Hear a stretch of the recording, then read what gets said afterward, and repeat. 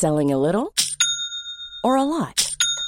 Shopify helps you do your thing however you cha-ching. Shopify is the global commerce platform that helps you sell at every stage of your business. From the launch your online shop stage to the first real-life store stage, all the way to the did we just hit a million orders stage. Shopify is there to help you grow. Shopify helps you turn browsers into buyers with the internet's best converting checkout. 36% better on average compared to other leading commerce platforms. Because businesses that grow, grow with Shopify. Get a $1 per month trial period at shopify.com/work. Shopify.com/work. Hey, it's Ryan Reynolds, and I'm here with Keith, co-star of my upcoming film, If, only in theaters May 17th. Do you want to tell people the big news?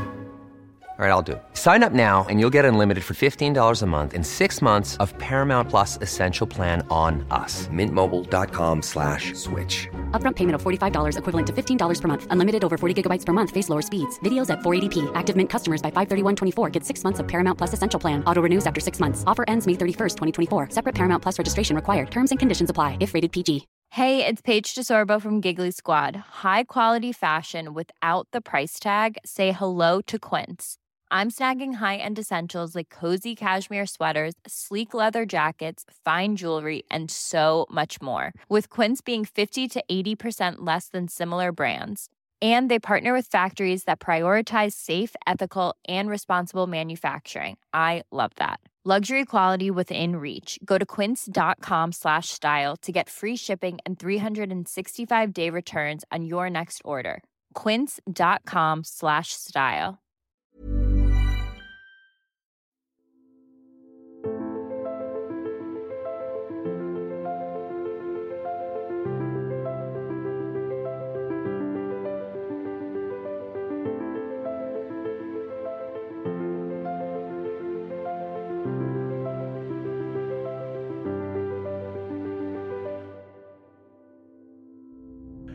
Ja, då var det dags för ännu ett avsnitt av en podd om e-sport av e-sportbaren Kebabar tillsammans med Fairbyte, sponsor Dr. Pepper. Den här gången kör jag solo nästan. Jag har en härlig gäst med mig idag, nämligen ingen mindre än Ashkan Namazi från svenska Dota 2-landslaget. Tjenare!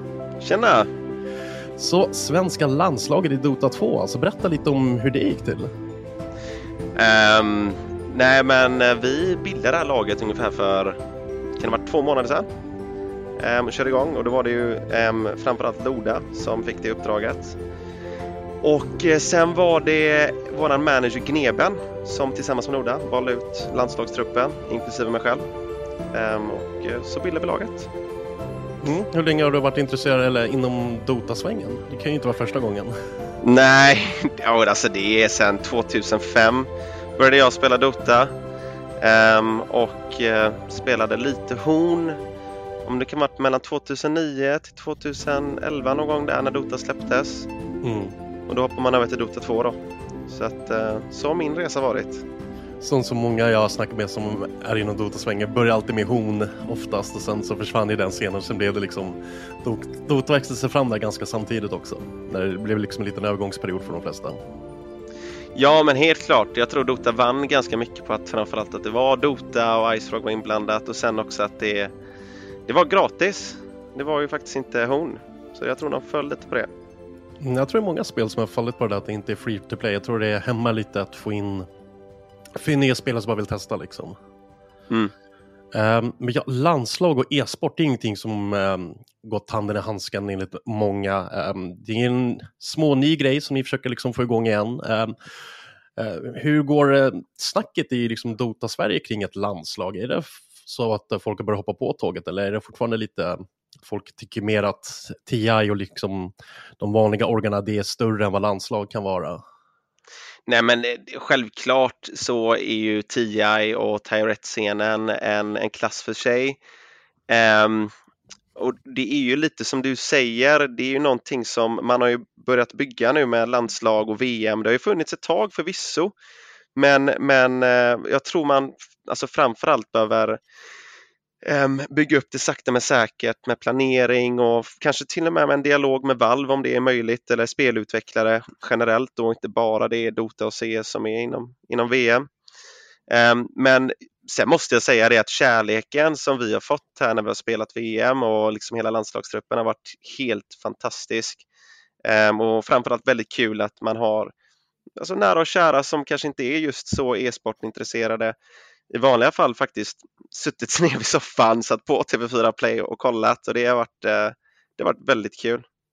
Ja, även om jag kanske inte riktigt än så länge kan se det här med landslag och det, så tror jag att det kan mynna ut i någonting jäkla bra. Just att TV4 sänder, även om det var TV4 Play, det blir den här traditionsenliga sättet att titta på sport, och då det blir liksom en kanal till. Jag tror inte den kommer överrösta den vanliga liksom Twitch och YouTube-kanalen, men jag tror att det kan bli ett tillställe att fånga upp dem som är i periferin, som kanske inte riktigt vågar se, för de är lite rädda för att de inte ska förstå saker och så vidare. Det blir liksom lite mer standard om TV4 sänder det. Ungefär som när SVT sände Starcraft back in the days.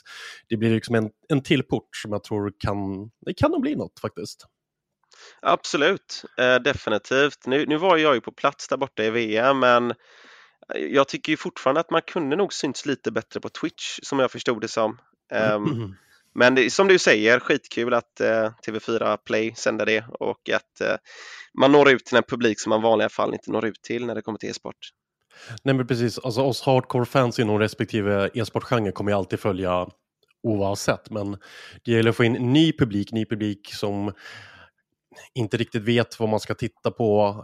Där tror jag också det kan vara viktigt att ha en bra studioproduktion som liksom, ursäkta uttrycket, dummar ner vissa saker. Man kan bli väldigt teknisk om man ska förklara någonting man är väldigt passionerad om.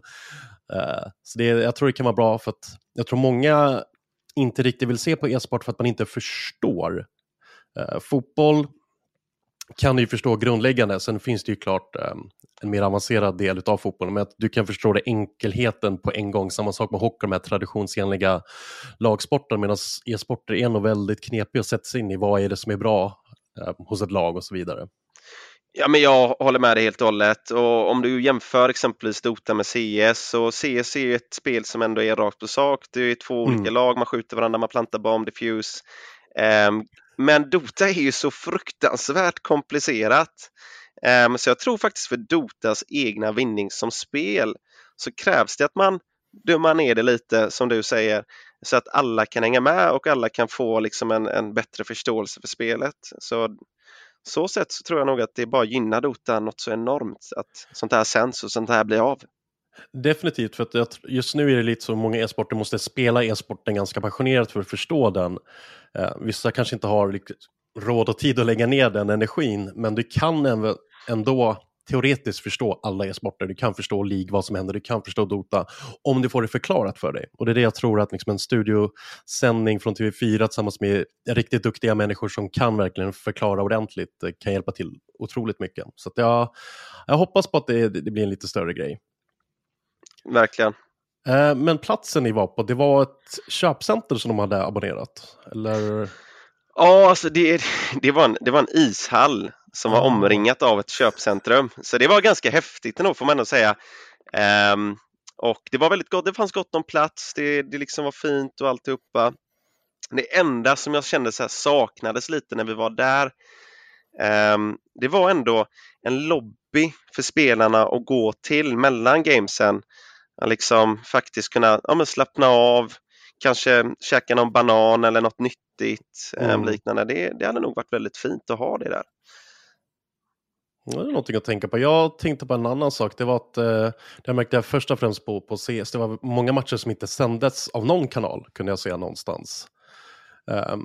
Det tyckte jag var lite synd. Där tycker man borde försöka få in det man kör i Starcraft 2 som kallas för community casters. Då har ESL gett random streamers inom olika språk rättigheterna till att få liksom sända matcher. För jag tror att stor del är att alla matcher måste sändas någonstans på något sätt. Så att man kan ändå få komma in på en kanal, se landslag, få den här känslan att jag stöttar mitt landslag. Jag tror det är väldigt viktigt. Det var en miss. Nej, men jag håller med dig. Och faktum är den att jag tror mycket av det beror på att andra länder är nog lite bättre på det än vad vi är. Kollar man på Dota-matcherna, när vi joinade lobbys och liknande, då såg man ju flera casters från olika länder. Så de har ju uppenbarligen någon lösning där. där alla deras matcher sänds. Och jag tror det är precis som du säger viktigt att man men som svensk kan följa både CSGO-laget och Dota 2-laget i varenda match. För det är lite det som är halva grejen. Jo, men det ska bli lite så, för jag började kolla på JV med hockey för några år sedan. Det är alltid sänds på tv, men jag har inte riktigt följt det. Och sen så börjar man följa det och sen så blir man liksom passionerad. För kommer du bara in i en sändning så kan du liksom börja vevas igång någonting. Och jag tror det är det som är viktigt, för att just nu har e-sport-VM en liten ska man säga, låg stämpel.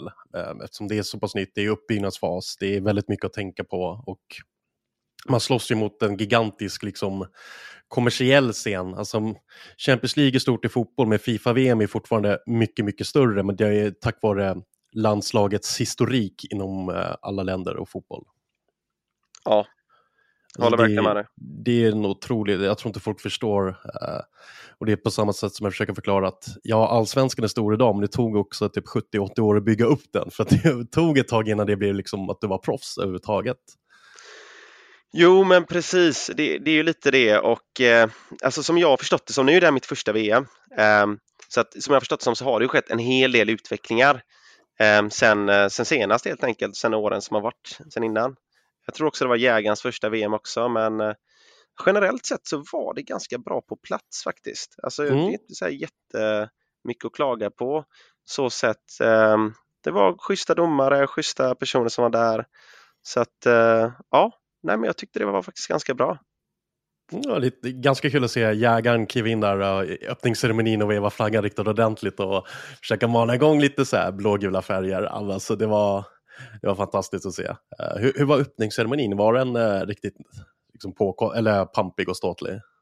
Jo, men det var den. Framförallt när jägaren klev fram, måste man ändå säga. Den var ganska häftig. Sen var det ju så många talare i och med att det finns så många sponsorer och alla ska kliva fram och säga sitt. Så till slut så känner man att det kanske blev lite för mycket. Men det var ändå kul att se. Det var ändå häftigt att det är så mycket engagemang och driv. Nu tror jag att det var tanken var väl att någon svensk press skulle vara där på plats, men jag tror att han råkade ut för covid eller något liknande också. Men det var sjukt mycket press från andra länder, så det fanns ju otroligt mycket intresse från många andra länder.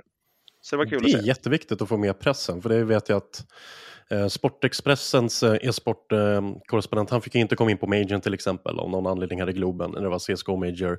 Och det tycker jag är förlorad reach. Alltså det är jätteviktigt att få med press. Alltså det behöver skrivas mer om e-sport så det får upp ögonen, så att det inte bara är e-sport dedikerade sidor, utan att det liksom syns på Sportbladet. Åtminstone en liten notis, det räcker just nu, men sen kan vi bygga upp det. Jag menar, bara det här som ert Dota-landslag, att ni nådde final, föll på målsnöret, men ändå silvermedalj, det ska ändå lysas upp tycker jag i svensk media. Ja, men jag håller med dig, och det är väl lite som du säger, det är en process.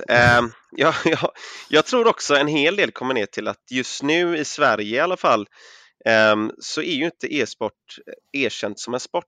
Nej. Och det tror jag är en viktig detalj. Jag tror att sker det så kommer nog många föreningar och många olika organisationer hänga med på det tåget och förstå att det här är en jävligt stor grej med otroligt mycket människor som visar intresse för det. Så att det är en god bit på vägen, men det finns mycket att göra. Finns mycket att göra. Men om vi lämnar det och tar oss in i turneringen. Ni hamnade i grupp med Israel, Kosovo och Nepal. Ja. Ni kom vidare på... det var tajt för er att komma vidare. Ja, det var helt otroligt. Det är ju lite så också att den landslagstruppen som vi hade, eller som vi har rättare sagt, så vi hade ju liksom inte varit på ett LAN-evenemang innan. Vi hade ju tränat jättemycket inför VM. Men det var liksom lite nerver. Det var liksom, man är där på plats. Det är många människor som kollar bakom en och reportrar som är framför en och tar bilder och så rycker för en på intervjuer, och man vet att kanske familj och liknande tittar. Och då blir det kanske lite att man blir lite nervös. Så vi hade en tuff start. Det hade vi absolut. Men det gick till slut. Israel var riktigt starka där, 3 raka matcher. Det var lite tajt mellan Israel och Kosovo också. Det var där det började gå lite åt pipsväng. Jag höll som sagt på att åka ur. Men till slut så lyckades lyckades ni, ska vi se där, ni lyckades besegra Israel till och med. Ja, men precis. Exakt. Tänker du på slutspelet nu eller? Yes. Ja. Men det var en helt annan story. För att i gruppspelet så hade vi lite tufft. Alltså Israel-matchen, om man kollar på den i gruppspelet så hade vi lite otur. Det är väldigt sällan jag brukar säga det, men det var liksom deras carry överlevde med 100 HP vid ungefär 2 olika tillfällen. Han hade en Aegis som gick ut, det stod 0,00 sekunder. Då dog han. Så skulle han dött en millisekund efter det så skulle han inte fått den, och hela den här teamfighten skulle sett helt annorlunda ut. Så att vi hade inte riktigt vind i seglet i den matchen. Men sen mot Kosovo så gjorde vi också ett par misstag som vi inte vanligtvis brukar göra. I gruppspelet då. Sen när jag såg den matchen, jag tyckte draften såg väldigt bra ut, men de hade ju en carry där som smiskade stjärt ordentligt. Ja, men precis, exakt. Och vi var förberedda på det. Vi hade snackat innan under draften att okej, vi är helt lugn med den carryn de har. Det är inga som helst konstigheter. Vi vet liksom, vi har spelat mot det innan. Vi löser det. Men sen kan det också vara som så att man är för självsäker. Och så dyker man in i matchen och upptäcker att oj, nu gör jag det här misstaget och nu gick inte riktigt det som tänkt, och då blir man kanske ännu mer nervös och så, du vet, trappas det upp lite och så till slut så torskar man matchen. Ja, vilken hjälte var det han spelade den där matchen? Kosovo gruppspelsmatchen ska han ha spelat Ember Spirit. Så var det. Carry. Ja. Och han var ganska tankig och kunde slå ganska hårt. Precis, det är egentligen en hjälte man i vanliga fall spelar mitten. Nu känner ju Kosovo sig så pass trygga att de vill spela den som carry. Och det är väl bland dem typ det enda laget som jag vet som gör det faktiskt. Så alla har ju sina egna specialhjältar och liksom trick som man visar fram framförallt när det är BO1. Och de lyckades komma undan med den mot oss. BO1 är alltid lite vanskligt eftersom det är en halvtaskig draft och sen en par halvtaskiga teamfights tidigt, så kan det gå ganska fort liksom. Det är skillnaden, bäst av 3, där har du ändå chans på att vända på steken.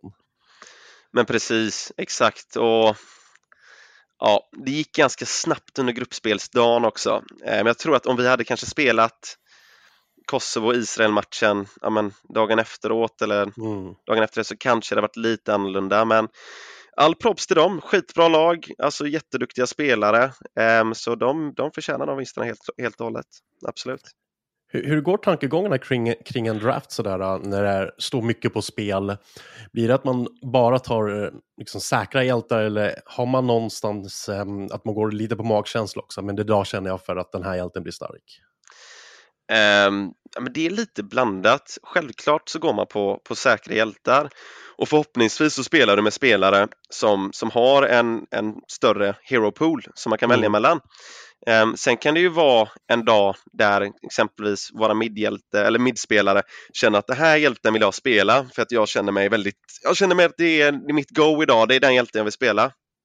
Då kan man köra på det. Även om det kanske inte just ser bäst ut på papper. Nej. Så är det också upp till alla individer att ta ansvar och verkligen liksom ge dem utrymme att få den chansen och möjligheten att visa vad de går för. Jag tror det är väldigt viktigt att man gör det. Jag kommer att tänka lite på No-Tails brandtal där som han berättade om i dokumentären efter deras första TI-segern. De sa sista matchen att men välj den hjälte ni känner för att spela. Nu skiter vi i taktik, välj den ni vill spela, älskar den, kör.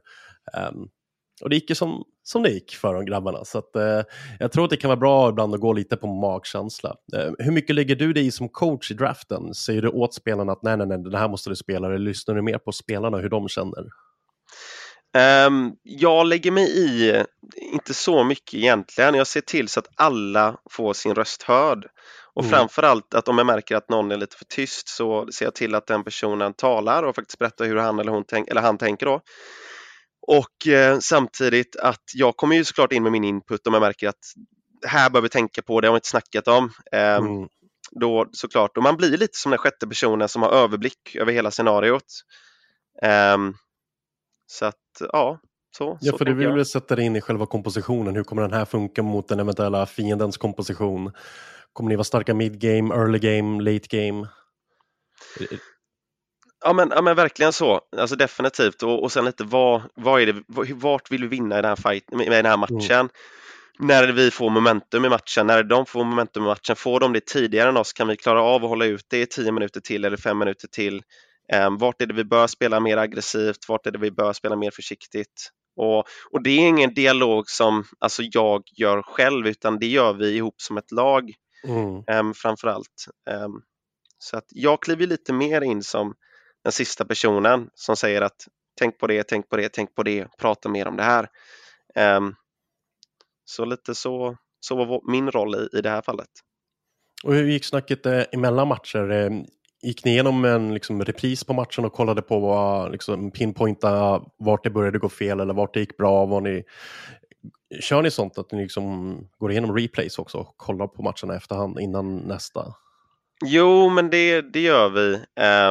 Vi gjorde inte det så mycket faktiskt under vår slutspelsmatch, eller ska man säga, gång när vi vann alla de matcherna fram till finalen.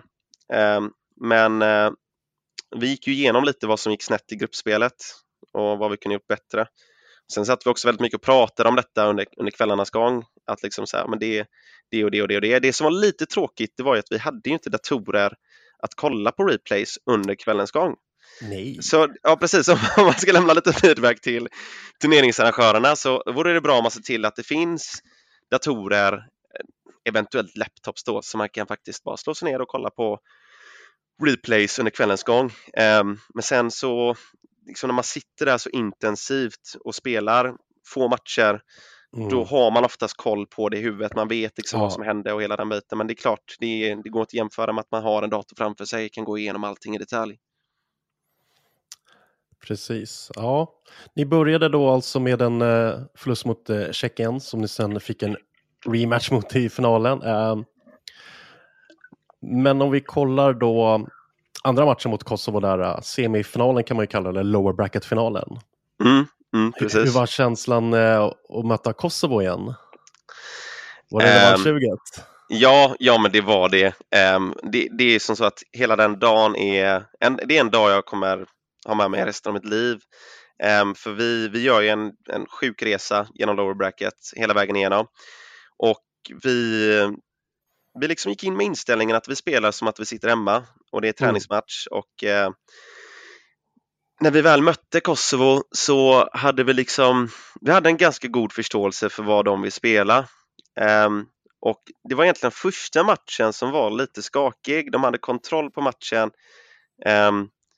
fram till typ minut 20 någonstans där, då vi får en full teamwipe på dem. Våran carry-spelare Quick lyckas göra en otroligt grym play där, och tillsammans med Steffert då, våra midspelare. Och där så tar vi över matchen och tar över kontrollen och faktiskt kammar hem det. Sen inför eller game 2 då rättare sagt, så vet vi ju att i gruppspelet så hade de pickat Ember Spirit i first phase. Och vi satt och diskuterade om det utanför, liksom att okej, men ska vi låta dem få den picken? Och så bara spela runt det. Och sen så sa en av våra spelare, Maiko, då, att nej, men vi bannar den. Vi kör på det. Och vi märkte det så fort vi bannade den hjälten, då de utnyttjade sin tid enormt. Vi såg, de satt liksom lite kross över oss och vi såg att de verkligen började snacka ordentligt. De var inte beredda på att vi skulle göra det. Så vi tog dem lite, jag tror de blev chockade ordentligt när vi gjorde det. Ja, så ni kunde alltså se motståndarna när ni draftade. Det var ingen som körde lite så här kika blickar mot varandra och spände ögonen och försökte sika lite, eller var det bara gentleman? Nej, men det var faktiskt ganska mycket gentleman. Alltså det får man ändå säga om den Dota 2-communityn och egentligen nästan alla spelare som där vill jag påstå. Det var mycket kärlek, det var mycket liksom gentlemannaskap och liksom goa vänner man lyckades bilda där. Även om liksom man kör mot varandra så vet ju alla att vi är grymma Dota-spelare och må bästa lag vinna liksom. Så att, så får man ändå säga att det var bra spel mellan lagen. Skönt att höra, det är så det ska vara. Även om man kan tycka det är kul när man sticker ut hakan lite grann i alla fall. Så länge man gör det respektfullt så tycker jag om det. Men när man drar lite så här sköna glidningar kan jag gilla. Men i finalen tog det stopp mot Tjeckien som var ganska suveräna turneringen igenom egentligen. Ja, de spelar jättebra. Alltså det var ju faktiskt det bättre laget som vann, får man ändå säga. De har ju ändå spelat upp i 2 års tid, spelat DPC också i 2 års tid, så att de är sammansvetsade och de lyckades visa det, både under finalen och under hela turneringens gång. Sen kan vi också tycka lite att vi kunde nog presterat bättre under finalen, absolut. Så här, också om man går tillbaka lite till turneringsarrangören, inte för att det här är någon som helst ursäkt, men det var ju som så att de hade ju en stor fest i hotellet kvällen innan liksom, och dunkade musik som hördes klart och tydligt in i hotellrummet klockan 1 på kvällen, och vi ska upp och spela en Dota-match klockan 9. Men det är ju liksom samma sak för dem, Tjeckien-spelarna. Men man kan ju tycka att festen borde nog börja efter att alla spel har spelat klart sin final. Lite. Ja, det finns alltid lite så små grejer. Som sagt, det är ju uppbyggnadsfas. Men ja, Tjeckien alltså värdiga segraren. Ni kammade hem silvermedalj, men också landslaget som helhet kammade hem den totala poängställningen, hörde jag också. Så ni var bästa landslaget. Ja, och det var så sjukt för att vi fick ju reda på det alltså samma sekund som vi skulle upp på scen. Då sa bara att det är något roligt som händer nu. Och det sjuka är att sen efteråt så fick vi också reda på från ISF, de som är turneringsarrangörerna då, att det stod mellan oss och Kosovo. Så skulle vi förlorat den matchen mot Kosovo, skulle de ha blivit det. Så att vi var ganska nöjda. Fick både guld och silver, så vi fick smaka lite av det båda. Så att det var väldigt kul. Men det är så det ska vara, för jag tycker ändå att Sverige, utöver liksom storheten som var i Korea när det började där med Brood War, så fort det kom till Europa så var det ju Sverige som var i liksom framfart inom alla andra e-sporter. Om du kollar CS, om du kollar Dota tidigt, så var det väldigt mycket svenskt med. TI3, Alliance tog. Så det har ju varit Sverige som liksom har varit bäst. Men sen har det hänt någonting, och jag brukar vara lite småkritisk mot DreamHack e-sport SM-satsning, så de la ner ganska tvärt. Därefter tycker jag att svensk e-sport har tappat väldigt mycket. Det känns som att det inte kommer så mycket från den nationella scenen till den internationella. Jag håller med dig, alltså helt och hållet. Jag har faktiskt snackat lite med det här med Loda om det här, och han sa en väldigt vettig grej. Han sa ju det att det Sverige har gjort som har varit väldigt bra för e-sporten, det är att man var tidigt ute med internet till folket. Precis. Utöver det så kan man inte riktigt säga att de har gjort så mycket mer. Men jag tror också att vi går tillbaka till det vi sa innan, att om e-sporten blir erkänd som en sport, ja men då kan det nog vara mycket enklare att satsa på unga spelare. Sen tror jag också att organisationer som Nippo och Fnatic kanske då eventuellt, och andra svenska organisationer som Alliance för den delen, börjar också inse att det är viktigt att satsa på unga, för att de äldre spelarna blir ju för gamla sen. Och det krävs nytt blod. Ja, jag är ju personligen skriker lite efter SM i fler e-sporter, men nu har vi svenska elitserien CSGO, men Dota borde ju ha någon form av SL, även om det kommer att vara väldigt puggigt i början, men att det har liksom en svensk scen. Det är därför jag gillar det Dre och Loda gör nu med e-sportal, den där Coca-Cola Friends-grejen. Nu vart det ju bara finska lag i slutspelet, men just att tugget kommer igång inom den svenska scenen på ett annat sätt. Folk börjar prata om det, folk börjar samla ihop sig lite, och det är liksom i de här scenerna som vi kan få fram enstaka individer som sen kan sitta i slutspel, för att det kommer ju alltid vara ett hopp från den nationella till den stora internationella, men det måste ju börja någonstans. Ja, men helt klart, det har du rätt i. Och kollar man på Dota-scenen, så det finns ju otroligt mycket svenska talanger. Bara för att ge ett exempel, en av spelarna vi hade, Bengan, han är ju rankad 70 någonting just nu i hela Europa i Dota, vilket är otroligt. Och han har liksom inte något lag han spelar med just nu. Så att jag tror man behöver skapa en plattform som först och främst ger motivation till spelarna och finna lag. Också en plattform där spelarna kan finna vänner och nya lagkamrater som de kan spela med. Absolut, och det där jag tror att, som du säger, om det blir erkänt som en sport, så kanske liksom Djurgården, AIK, Göteborg, Frölunda, alltså alla de här vanliga sportorganisationerna, eller sportklubbarna som det heter i Sverige, plockar upp diverse e-sporter, så har du liksom en tyngre plattform att stå på, när du har folk som är vana med skriva kontrakt, hur man sköter träningar, hela liksom, den biten att organisera sig på ett annat sätt, att få med föreningarna in till e-sporten också. Jag tror det skulle göra mycket. Jag vet ju att de flesta SHL och allsvenska klubbar har ju SHL och e-sportallsvenskan tror jag den kallas. Där du har liksom de traditionella klubbarna med. Jag tror det bidrar. Jag tror det är någonting som vi behöver tuffa på lite. Men som sagt, e-sport-VM saknar ju en hel del profiler om man kollar från den liksom stora internationella scenen. Hur tror du vi ska göra för att få med de här största namnen inom Dota till att spela för sin nation i ett e-sport-VM? Okej, det absolut enklaste, det är ju det typiska klassiska pengar. Det är ju lite det handlar om. men sen är det också lite så här att när det väl får den typen av dokumentation och reportage liksom om just VM, då blir det ju också så att de spelarna vill också vara med på det här. Jag är helt övertygad, jag vet ju att det är en del Dota-spelare som är i toppen just nu som får frågan varför inte ni är med och spelar. Så att det kan ju också vara en indikation för dem att men fasiken, vi borde vara med på det här. Men sen så är det också som så att det krävs också någon struktur där det inte krockar med typ, ja men det är international, men nu gör du inte det, men bara som ett exempel. Nej, att det ska nu har du ju DPC som är igång, så då är det säkert vissa klubbar som inte, eller organisationer som inte vill släppa spelare för att de spelar DPC nu liksom. Ja, men precis, verkligen. Sen CS, nu börjar ju en Blast, och det krockar lite med det, så att jag tror man behöver se till så att man får en lucka någonstans att okej, nu kan ni faktiskt gå och spela, representera era länder. Så kan vi se ganska grymma lag, helt klart. Ja, för jag tror att bara av att säg någon från Team Spirit är med och representerar, det är Ukraina de kom från här för mig. Det är ryssar, ja kanske, ja. Ja, No-Tail ställer upp för Danmark, någon stor svensk ställer upp för Sverige. Alltså bara att få några profiler, för då vänds liksom fler blickar mot det hållet. Det blir det är som att när du släpper en film, då vill jag ha vissa dragplåster på din poster, för du vet att folk kommer gå och se bara för att det är The Rock på posten, så kommer folk gå och se på filmen.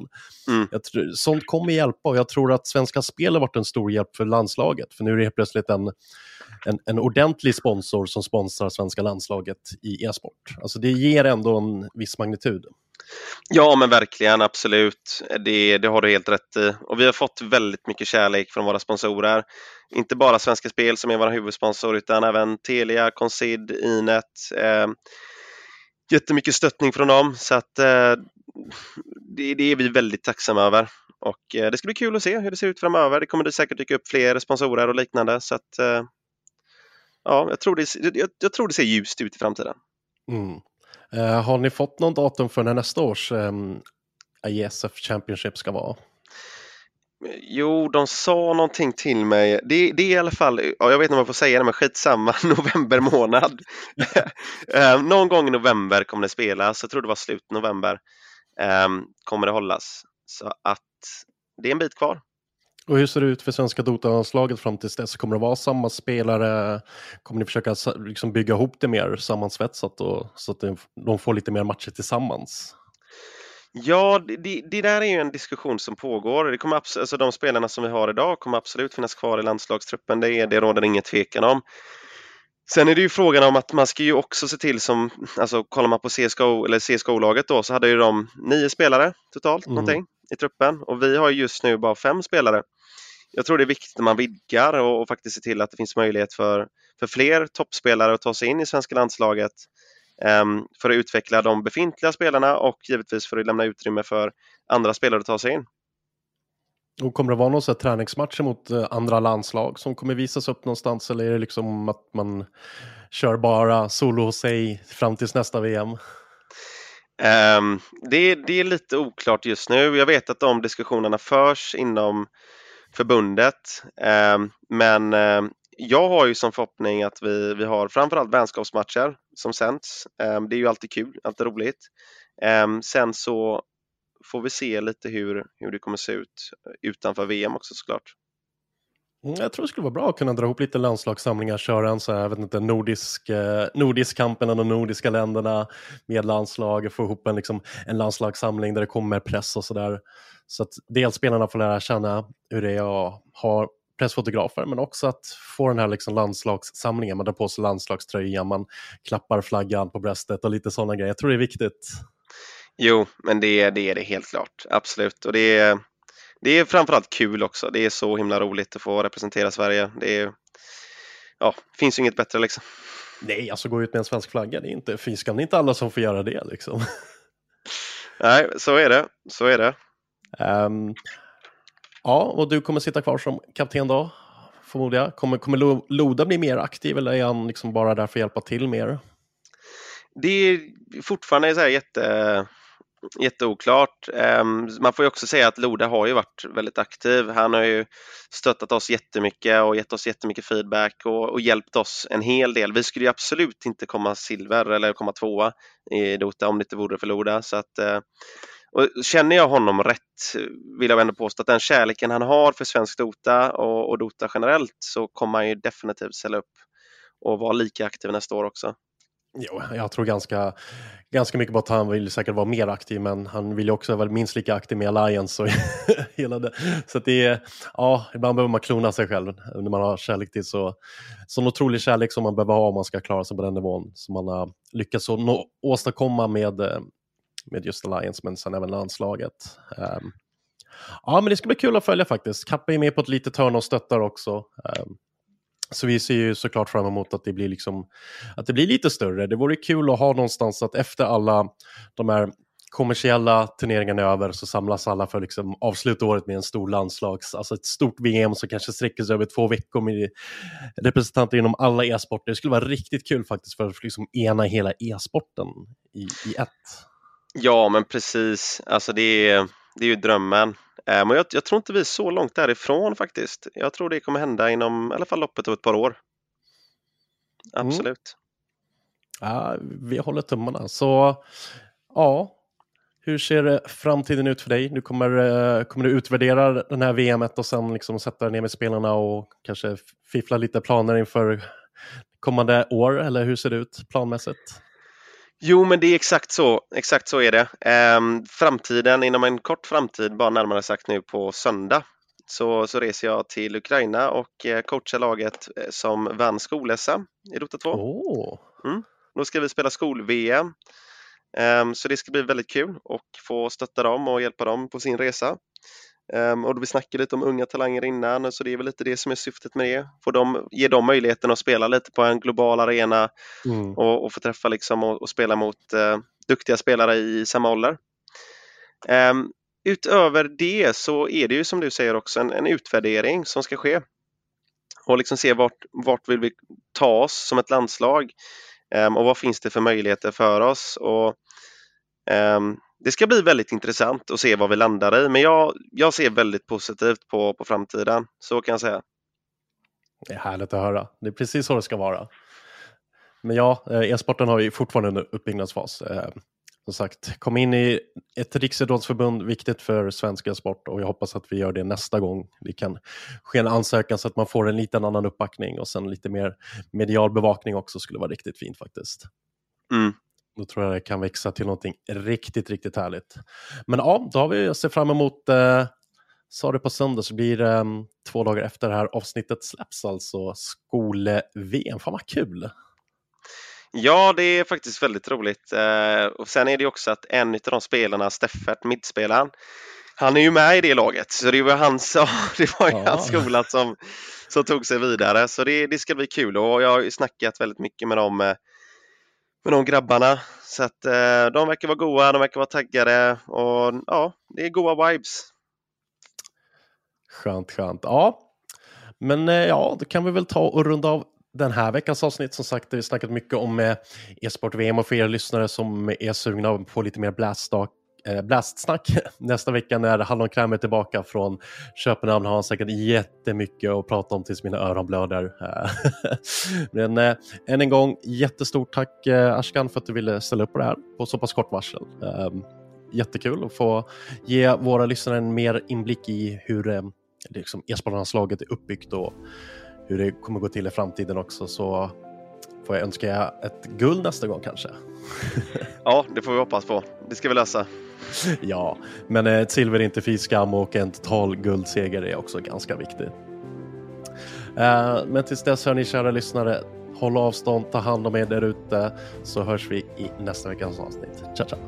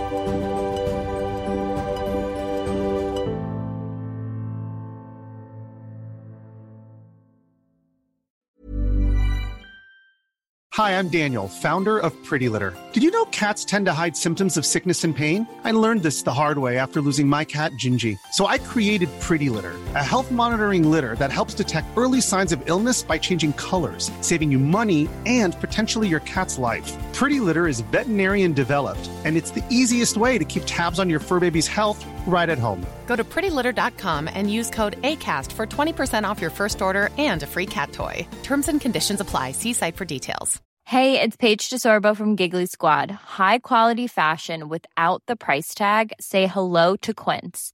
I'm snagging high-end essentials like cozy cashmere sweaters, sleek leather jackets, fine jewelry, and so much more. With Quince being 50 to 80% less than similar brands.